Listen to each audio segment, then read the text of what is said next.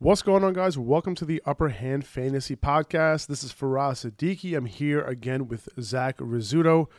This is your episode. We collected a bunch of questions from the Upper Hand Fantasy community, and we got some good ones on this episode, and I think it's going to help a lot of people.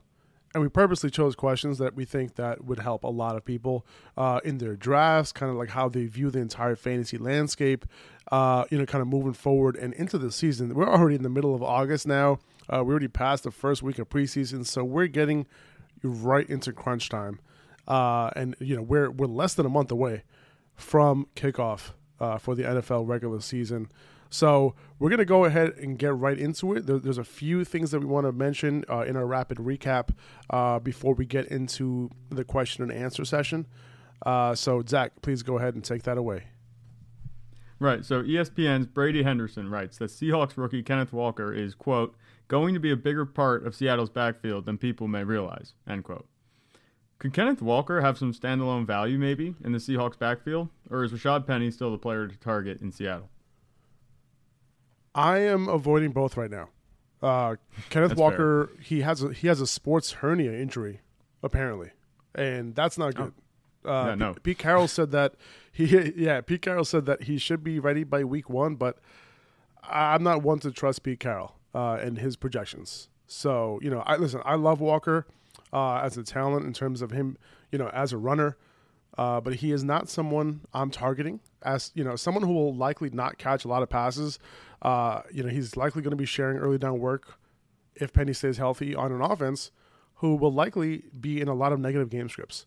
In this past game without Penny sat that game because he had an injury of his own. Walker played the early down role, but in obvious passing situations, he came off the field. So if Penny gets hurt, right, and Walker is healthy, he can do his thing. But if he's not getting a role on passing downs on a bad offense, I don't think I'm going to be targeting him, especially if he currently has a soft tissue injury. And, sports hernia, that's tricky, right? Sometimes that ends up with surgery. Yeah. That can potentially linger. So not excited about that at all. It's possible that this flips on Seattle and, Rashad Penny ends up being a thing again. If this injury is a little bit more serious than they're taking it. Yeah, I feel like, Kenneth Walker, for me, he kind of screams like a trap pick because, it looks like he has the talent. We know he has the talent, but it looks like he could be in line for a significant role. But you just said that he might not have that passing game role that he would need to have value, especially on an offense, like you said, that would be in a negative game script most of the time. It's just every report seems to point us less and less in the direction of Walker and more in the direction of Penny. And, the way things are going, maybe we will see the vintage 2021 back half of the season Rashad Penny that we all loved seeing last year. And a lot of people, loved having, and they're drafting him to be this year, especially in zero running back. So I think that would be interesting. I'm avoiding Kenneth Walker as well. Like I said, I think he might be a trap pick here. People could take him thinking they're going to get some value, and he might be a flop from a fantasy perspective, at least this year. All right, the next report comes from ESPN's Jeff Legowald, who writes that when Russell Wilson, quote, really needs a completion or is moved off his spot, end quote, he's looking for Courtland Sutton over Jerry Jeudy. Has Courtland Sutton distanced himself from Jerry Jeudy to the point where this is like a wide receiver 1, wide receiver 2, clear difference situation? Now, as much as I like Courtland Sutton, it's no secret that, he's been my preferred guy, this entire offseason. But I do think that these guys are going to end up being relatively close in terms of like fantasy points scored. I think Sutton has more upside, which is why I want to draft him. Right. He's that alpha. He proved in the NFL before. And also, like all the reports this entire training camp have been that, just like this one, right, that Sutton is Wilson's primary read on most plays. So, I think at the end of the day, it'll be a 1A, 1B situation. So, I won't be as disappointed, if I miss out on Sutton and have to grab Jeudy. If I want a piece of this Broncos offense, I'm not targeting Jeudy a whole lot because I don't think his upside is as high as some of the other guys going around him. But I do think that Sutton, at his price, can potentially, severely, he could outproduce that ADP where he's being drafted. Absolutely, I'm with you. I have no question about Cortland Sutton, and I was kind of I was in your boat. I think he's going to be the guy that Russell Wilson's looking for. He's the one with more upside, the one that's going to ultimately score more fantasy points this year over Jerry Jeudy. I don't have a problem with Jerry Jeudy. It's just I kind of compare this situation. I feel like it's going to resemble somewhat close to Cooper Kupp and Allen Robinson this year. Except Jerry Jeudy, I think, is going to be just a step down from what Allen Robinson can be in that offense if we're looking for a comparison, that kind of thing. I think Sutton's a clear one. And I think Jerry Jeudy is a clear two. And it's not a knock on Jeudy at all. His talent is there. I'll give him that. But I think that Sutton is just meshing with Russell Wilson at a point right now where he could be the go-to guy, where Tyler Lockett seemed to be, Wilson's go-to guy in Seattle. I think Sutton could step in that role, albeit in a much bigger frame physically than Lockett was.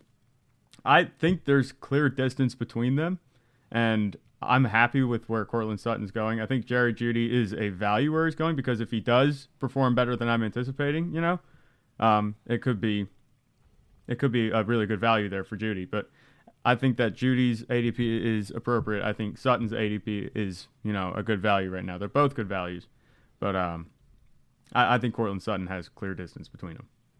Yeah, I hear that. Our next report comes from ESPN's Jordan Rannon, and he believes that Saquon Barkley's 2022 workload will be huge as long as he's healthy. What's Saquon Barkley's ceiling in an offense that features Daniel Jones, Kadarius Toney, Kenny Golladay, even maybe Wan'Dale Robinson if we see him a little bit more this year?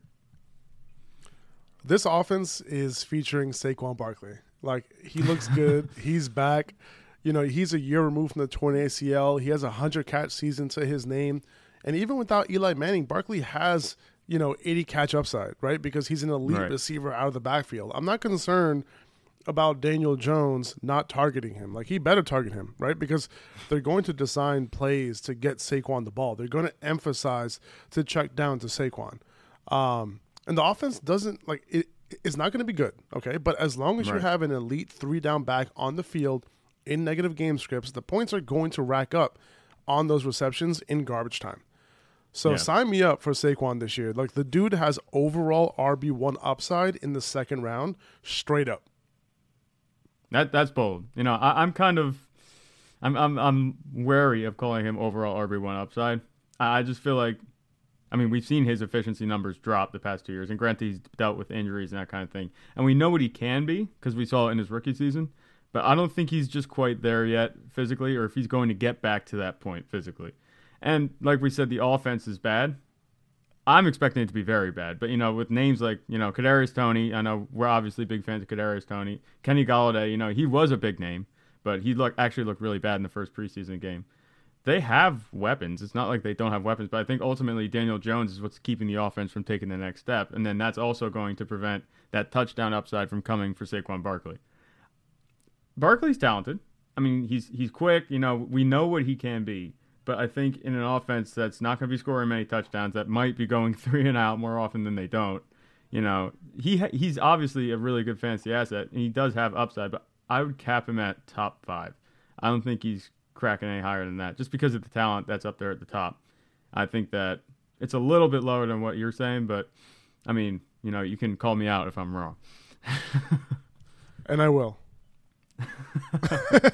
Right. I will. I really think that, Saquon, because of the fact that, like, he could potentially get now, it's really tough for me to look at last year's numbers and say that Saquon, is that, right? It's really tough for me to look at the year prior, had that high ankle sprain. It's one of those situations where, yes, can we label him injury prone? Maybe, but I choose to believe that he is the elite prospect, an elite player that he was coming into the league. And, the high ankle sprain and then the torn ACL, is what has been limiting him over the last 2 years. And now going into this season, and the data has shown that, after a year removed from the ACL, running backs do return to form. So that's what I'm hoping for Saquon.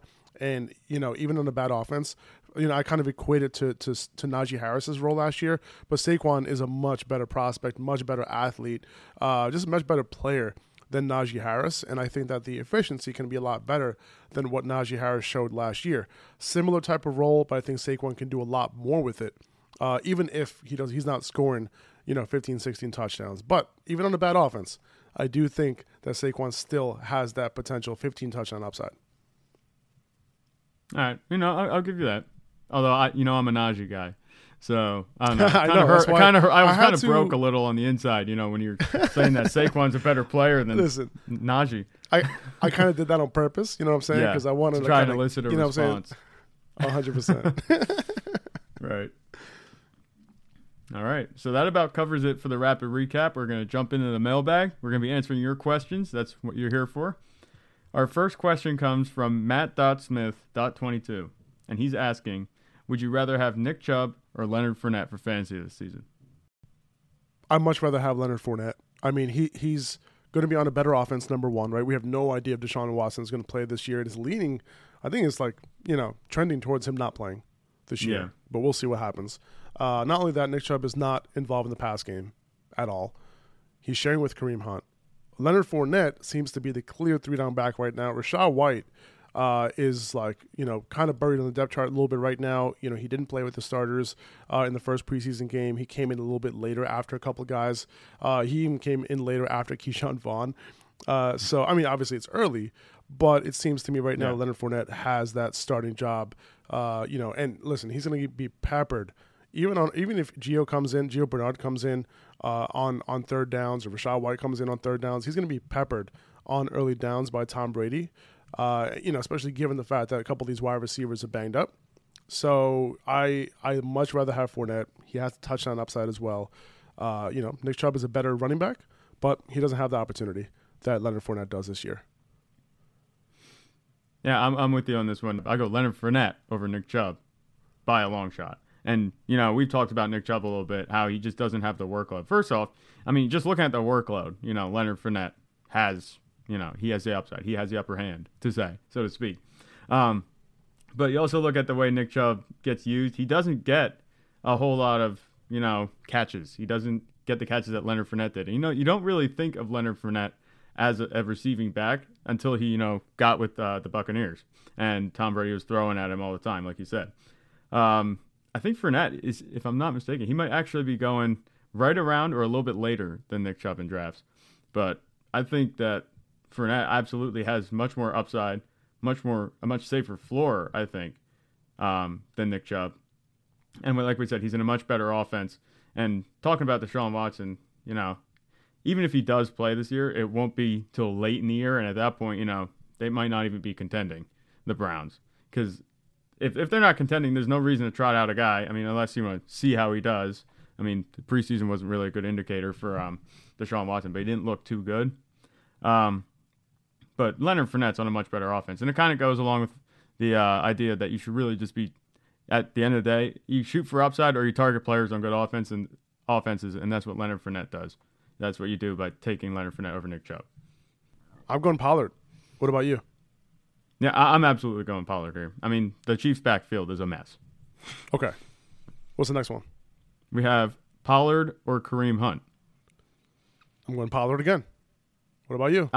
I think I would have to go Pollard, but this one's a little bit closer for me because Kareem Hunt has that opportunity to be traded. Obviously, they denied his request, but it's still, on the table ultimately.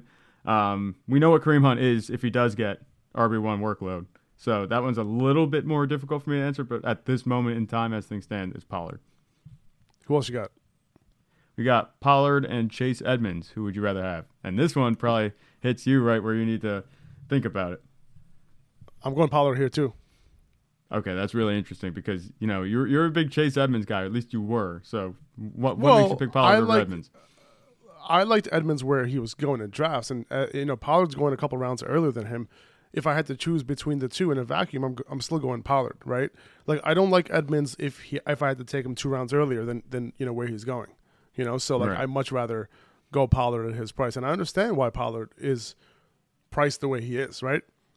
He's going to have more opportunities than he's had last year, right? And it doesn't necessarily mean taking Zeke off the field. Like, we've talked about this before. Kellen Moore has said that he wants him to play different positions, and we will likely see these guys on the field together a ton with Pollard playing more out of the slot. So, and then when you look at what he did last year, we have to remember, among qualifying running backs last year, Pollard ranked 4th in yards after contact per attempt. He was 11th in missed tackles force per rushing attempt. He was 3rd in yards per route run among qualifying running backs. The dude was super efficient last year. And, this is not, I'm not even mentioning that he could potentially take away some work from Zeke, right? This could potentially be a true 50-50 share in this backfield with one of these guys being more efficient than the other. And I'm not talking about Zeke, right? Yeah. So, you got to consider Zeke too. He's past the carry threshold where running backs start to decline. He's getting to that age as well. And we might have been witnessing that decline over the past 2 seasons, whether you want to blame it on injury or not, because guess what? Injuries are included in those samples of running backs declining. Like, that is part of the process of a running back declining. So if Zeke gets hurt again, and if he has to miss games, because it's going to happen at some point in his career, like, despite him being somewhat of an Iron Man his whole career, that has to give at some point. Pollard, will absolutely shine. I love having him on my fantasy team because there's kind of multiple ways that he can give you value, right? Yeah. The thing for me that I think might be interesting to some people is the way I'm handling Pollard, at least when it comes to drafting him. He's a running back, but I'm drafting him as a receiver at this point. Because what we've been hearing is that he's going to be using the slot and that Zeke isn't going to be coming off the field to get him time. And I look at the Cowboys depth chart, and they have CeeDee Lamb, and then, they drafted Jalen Tolbert, but he didn't look too good in the preseason. And outside of that, they don't really have anybody. So Dallas trusts Tony Pollard, and we know he can catch the ball. They say they're using him out of the slot. I'm taking him as a slot receiver at this point. I'm not drafting him to be a running back. I'm taking him to be a pretty high upside slot receiver that I can play at running back, which is pretty awesome, especially if you're going 0 running back.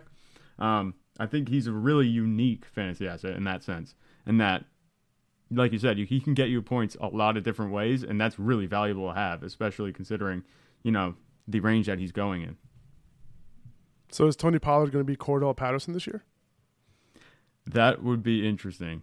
It's interesting because, Cordell Patterson, he kind of came from, he was a receiver that turned running back. This would be a running back turned receiver. I think that Pollard has the talent to do it.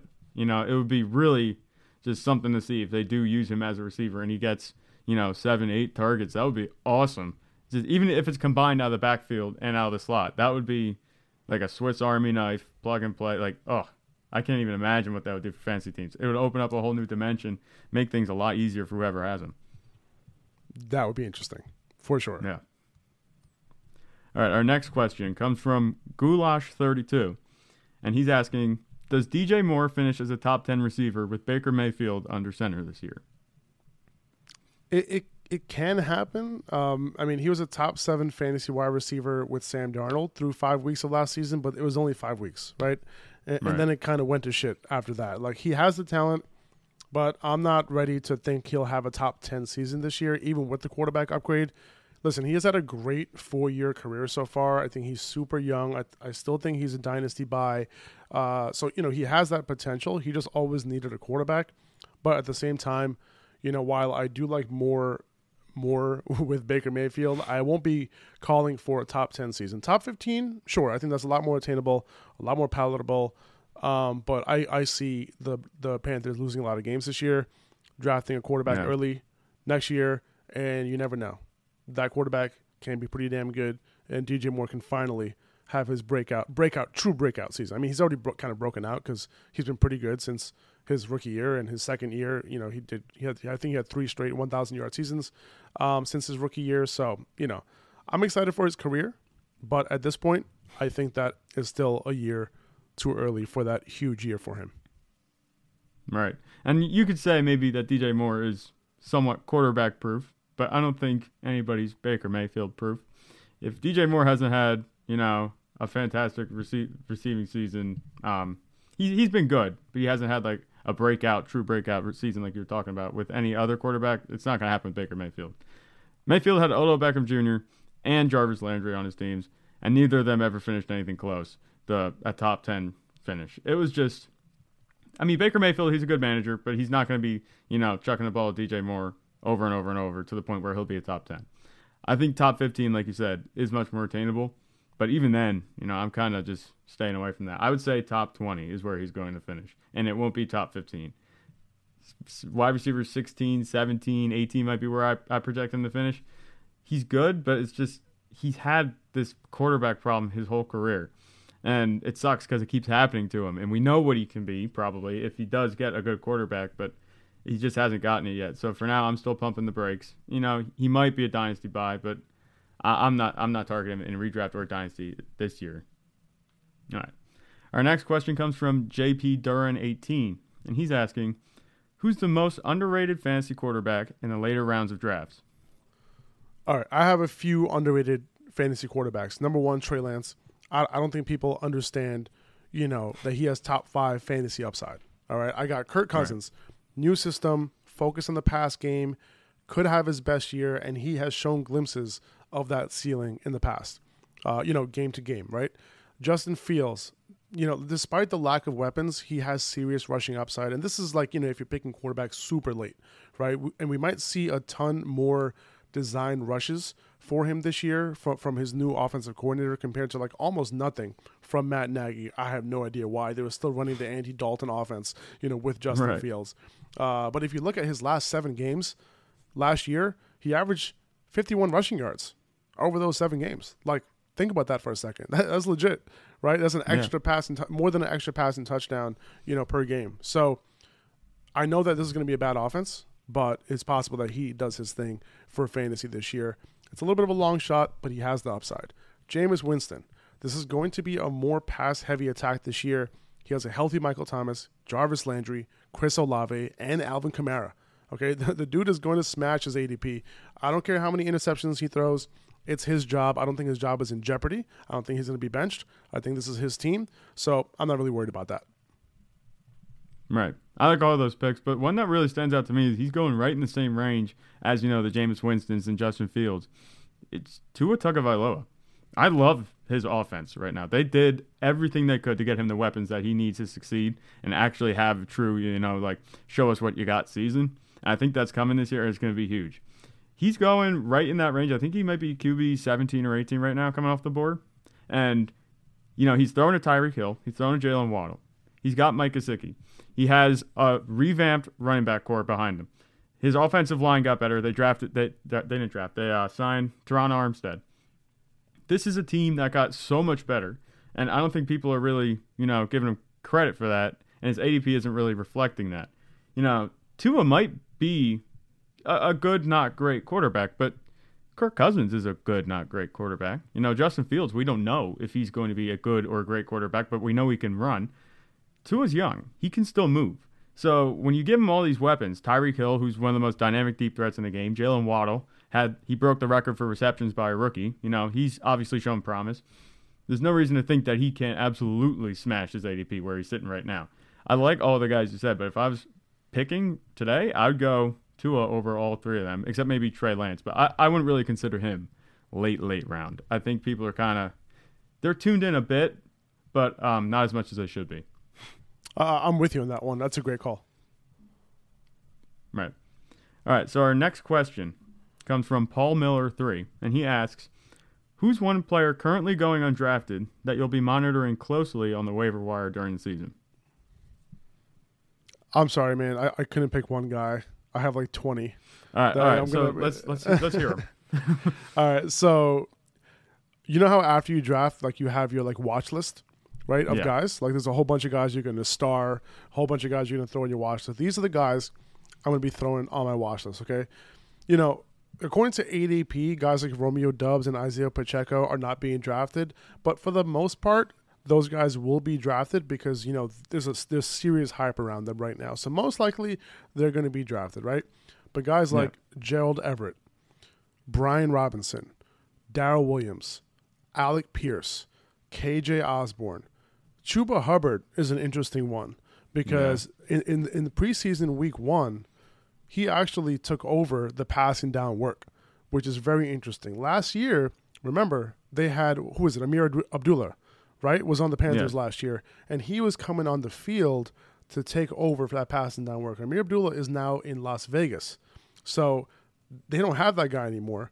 And if CMC goes down again, Chuba Hubbard's going to be way more valuable this year than he was last year because he's not going to be coming off the field and he's going to be playing in those 2-minute situations and being on the field on third down.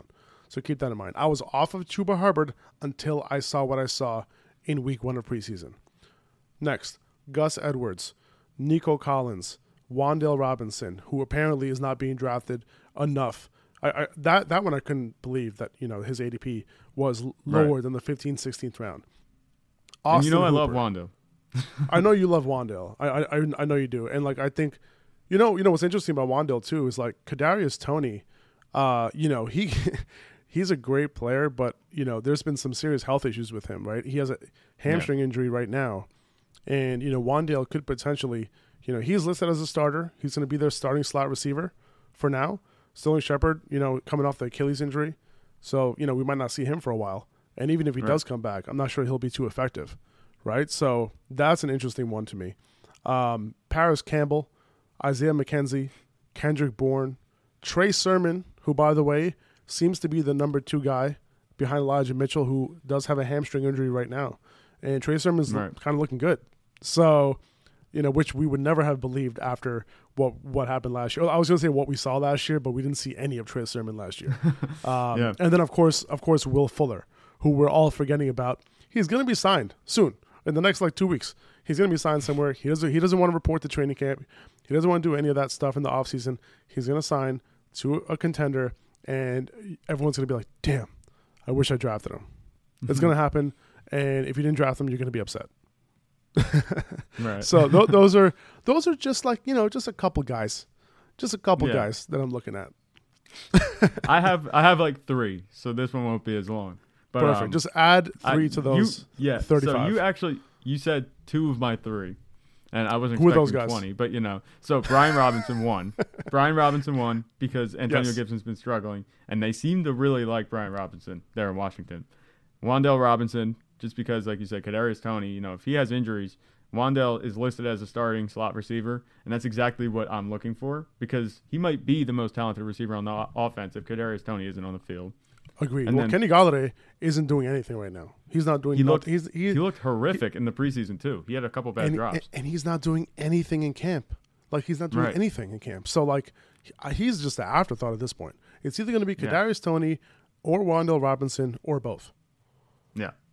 Both would be cool. But, just Wan'Dale would be pretty cool, too. And then my third guy, I'm surprised that you didn't mention his name, but Desmond Ridder. That Falcons quarterback room is in limbo. If Marcus Mariota shows any signs of, not getting it done, I mean, I know the Falcons aren't planning to contend, I don't think, this year. But if they want to see how Desmond Ridder looks, he might see the field. And we saw how he looked in the preseason, and he has legit rushing upside, I think. What was it, 6 carries for 50-some yards? Really good, especially for fantasy. So I am keeping him on my watch list the whole time. If I hear anything that Desmond Ridder could be trending towards playing 1 week, I'm taking him as an immediate streamer, possible quarterback too. So that's what I have my eyes on. Love it. Thanks for keeping it nice and concise. Yeah, I couldn't do it, but I appreciate you. Who wouldn't keep it concise, right? That's true. Nah, you're good. All right, our next question comes from Jason Aponte, and he's asking, is Nyheim Hines a PPR hero or a waste of time? Now, that one's a little polarizing. But let's hear what you think. Yeah.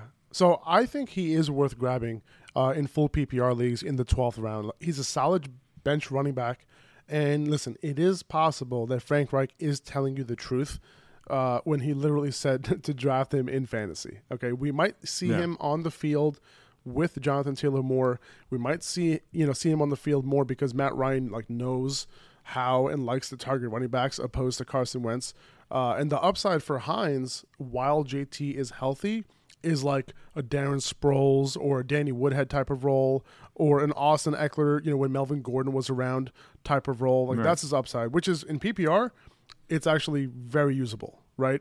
And another interesting thing with Hines was that this past week in preseason, week 1, he played every snap and was on the field for every situation with the starters for the Colts with JT not playing.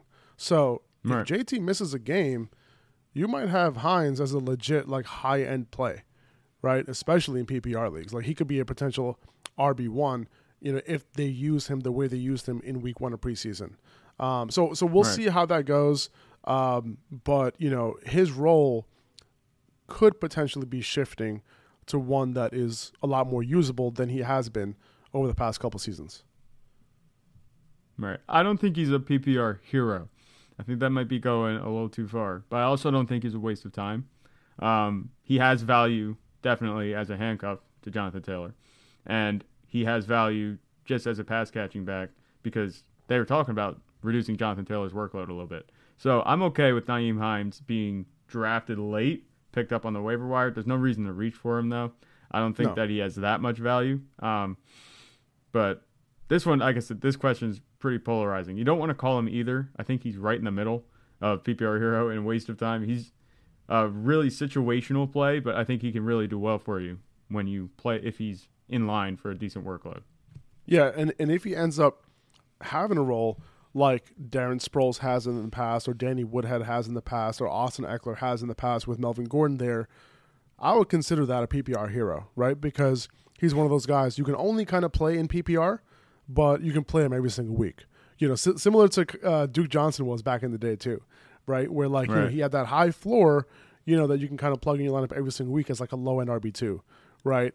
But it's possible that he turns into that, and we'll see. This coaching staff has been around a few of those players, and if I'm not mistaken, all of them. So it's very possible that we see something like that. Yeah. Our next question comes from For Entertainment page, and they're asking, how do you feel about stacking players from the same team, and do you believe in diversification? I think stacking players is great in tournaments and in DFS, but in regular season long leagues, I think it's unnecessary. It actually decreases your upside, depending on the stack, right? Like, it's fun when your quarterback and wide receivers score together because you get that big time jump in points. So there is some upside there, like on a per game basis. But if you pick the wrong stack, right, like you just had a couple of eggs in the same basket and it was the wrong basket, right? Like one of those guys gets hurt, it likely hurts the other. Like when we're talking about quarterback and wide receiver, and now you're hurt twice instead of just being hurt once, right? And potentially replacing that player with a better player, right? So I do like diversifying, especially across multiple positions. And I'm mostly talking about the higher end players, right? Like Jonathan Taylor, he's elite, right? But I might want Michael Pittman. So, but if there's a player close to Michael Pittman that I like after taking Jonathan Taylor, if I have him in a similar tier, I might use that as a tiebreaker, and I might choose to go elsewhere, around that price. Because if the Colts go run heavy in a game, right, it's going to be a JT game. And if the Colts go more balanced, Pittman might be the beneficiary, right? So what are the chances that they both go off in the same game? Not as high. So I like to be spread out, to have the chance that as many players as I can, for as many players as I can on my roster to go off any given week.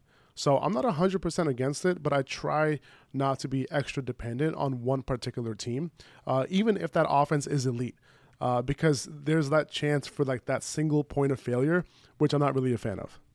Yeah, no, absolutely. I'm not 100% against it either, but there's really only one format that I really consider stacking players, and that would be a quarterback, wide receiver stack in a super flex league. Because if you're starting two quarterbacks, you can go for a high upside stack and then fall back on a high floor quarterback. So if you take, say, you have Dak Prescott and Jalen Hurts as your quarterbacks. Jalen Hurts can be your high upside, and then say you pair him with A.J. Brown, and then you fall back on Dak Prescott as a high floor guy. I think that works. You can stack that way. Otherwise, I'm not really stacking players. Yeah, I kind of like that, actually. I've never thought about that. Like, I never thought about in the super flex, having, because you kind of have a backup plan, right, for the most part. So if you're going for that quarterback wide receiver stack. Interesting. All right, our next question comes from Papadop15, and they're asking, in a Superflex league, Papadop, is there in a Superflex league, is there ever a situation where you draft two QBs with your first two picks? Yeah, I'm with it. I mean, especially if you can get some elite upside. Like, for example, Kyler Murray or Jalen Hurts in the first. You come around the turn, Trey Lance is sitting there. Like, it's really hard to give up that, right? And, it might not be necessary because, if CMC, if there's a huge quarterback run in the first round, right? Like, and CMC is sitting there, like, near the late first of a super flex, like, I'm probably going to go CMC there, right, with that first pick, and then maybe grab the next quarterback available, on the turn, right? Like, I'm with that. Right. And then in the third or fourth round, you can kind of grab the scraps, of the quarterbacks, the starting quarterbacks available. But grabbing 2 elite quarterbacks can give you a huge advantage. Like, first of all, position scarcity, right? And then the positional advantage there. And they're simply the highest scoring position. So, I mean, I don't care as much about quarterbacks in single quarterback leagues, but in Superflex, I'm trying to grab those 2 elite quarterbacks if I can, but only if they're like the elite, like potential top 5 upside. And then grabbing that third starting quarterback several rounds later, like a Davis Mills or Marcus Mariota, someone who's starting, right, in case like my guy gets hurt, and I can kind of replace that low end quarterback 2 potentially, or high end quarterback 3, and put him in my starting lineup. Right. So for my answer to this question, I think it's absolutely yes. There's a situation where you could draft 2 quarterbacks with your first 2 picks, but that's contingent on certain players falling to you. I think the only chance you really have of drafting 2 good quarterbacks with your first 2 picks, or at least that I would consider doing back-to-back quarterbacks, would be somewhere in the middle of the first round. That if you come back, if a quarterback manages to make his way down to you in the second round, they take him. So that kind of thing would be like, you draft a guy like Jalen Hurts in the first, turn around, and like you said, with Trey Lance in the second. I think that in the middle of the first round, that's the only way that happens to you. You're not going to draft Justin Herbert early in the first round of a super flex and then have a guy like Trey Lance fall to you in the second. It's just not going to happen. So I think there's really only one situation where that happens, is if you're sitting in the middle of the first round and a quarterback like Trey Lance falls to you, or any other quarterback, maybe even a Dak Prescott if he falls to you, I would consider maybe doing 2 quarterbacks back to back. Otherwise, I feel like you're better off going with not quarterbacks, a quarterback and a receiver, a quarterback and a running back. I wouldn't say tight end, but there is a situation for it, but it's really, I think it's really scarce that kind of situation kind of comes up. But my answer to your question is yes, there is. Yeah, and we just had a Superflex draft, at this past weekend at the Fantasy Football Expo in Canton, Ohio, right? And right. I had the first pick of the draft, right? I ended up going Josh Allen. It was a 12-team league, Superflex. I ended up going Josh Allen, and then coming back to me at the 2-3 turn, I ended up taking Matthew Stafford, right? Now, I did that because I was afraid that coming back to me, right, at, later on, like, because my next pick was going to be, 24 picks later. So I'm like, I don't know if there's going to be a good quarterback available. So I felt the need to be forced to take Matthew Stafford there. Luckily, right, I was able to grab him and DeAndre Swift at the 2-3 turn.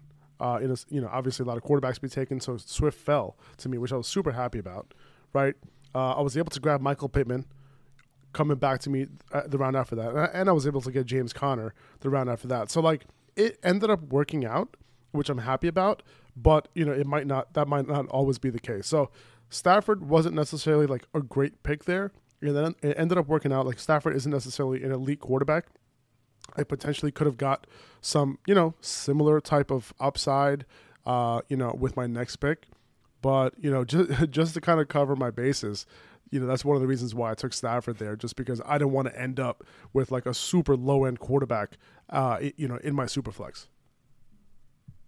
Right. No, I feel it. And don't ask me about my super flex draft because, my quarterbacks were Jameis Winston and Tua Tagovailoa. We just talked about them as sleepers, though. So I'm feeling a little bit better about that stack. You know what I'm saying? I got Christian McCaffrey, and I got Justin Eckler because of that one sticker. But do you know how many people responded to that story with Justin Eckler? Yeah, who's right. that? Yeah, who am I drafting in the second some people understood that it was like a mistake, like from the company that printed out those stickers.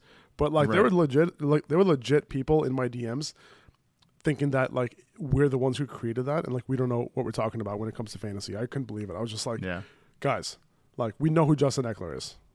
Or just that I was targeting a deep sleeper in the second round of my fantasy draft. Exactly. I mean, it's just a typo. It's just a little typo. You know what I'm saying? A little J instead of A. You know what I mean? It happens. But that was pretty funny. Yeah, absolutely. All right. So our final question comes today from A.Fielding81, and he's asking, Are you taking Dameon Pierce over the high-end rookie running backs in Dynasty? I'm assuming that means James Cook, Breece Hall, and those kind of names. No, I'm not. And listen, I love Dameon Pierce. You guys know I love Dameon Pierce, and I think he can definitely be a value in Dynasty rookie drafts, or at least he was a value in Dynasty rookie drafts. People are going to be reaching for him for sure if you haven't drafted yet.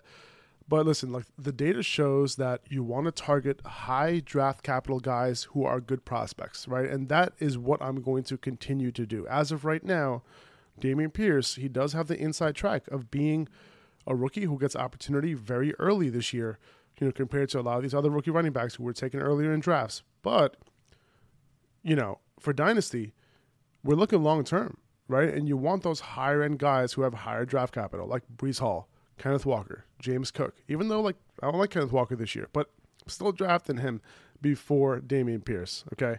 From a talent perspective, I do think Pierce is more talented, like overall, than someone like maybe James Cook, right? I love James Cook in the receiving game. I love him as the athlete, but a 3-down skill set, someone who's could potentially get goal line work. Like I from a talent perspective, if I'm like trying to look at that and say like who could potentially be that guy, I think it's going to be Pierce. However, draft capital matters, and I'm always going to defer to that, assuming it's combined with solid talent, because perceived talent, right, isn't enough across a large sample size, right? Across a large sample size, we're talking draft capital, we're talking, athleticism, we're talking, just overall, there's certain metrics that we look at, to determine whether a prospect is going to be good in the NFL or at least has a high chance of being good in the NFL. Those are the things that matter. And unfortunately, Dameon Pierce's draft capital, really pegs him down and makes him less valuable in Dynasty. Right, I'm with you. I'm not taking Dameon Pierce over anybody else. I think people are kind of getting caught up in this hype about him this year, and they're thinking, oh, well, if he's going to get the first team work, he's going to be RB1, this year, then he'll just take that momentum and he'll be the Texans running back RB1 for the next 5 years. And that's not necessarily the case. Dameon Pierce starting this year, if he does, is a product of the team that he's on. The Texans are not very talented. They don't have a whole lot of talent on their team. And it's not to say that Dameon Pierce isn't talented himself, but Dameon Pierce doesn't start on 80, maybe 90% of the rest of the teams in the NFL because they all have running backs that are good. I don't even know if Dameon Pierce would be starting over Devin Singletary. And that's kind of what James Cook is stuck with right now.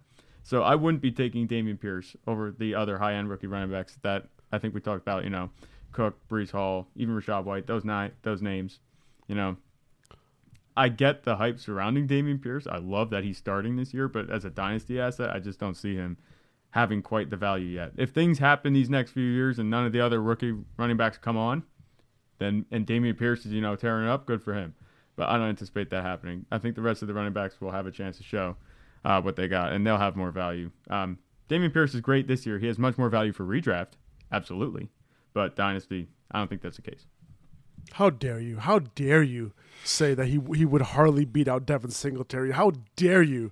If James Cook isn't, I have trouble thinking that Dameon Pierce, would. Oh, Zach, you're killing me, dude. You're killing me with this one, man. You know how much I love Dameon Pierce and how much I hate Devin Singletary? This one stings, man. This one stings, man. I'm sorry.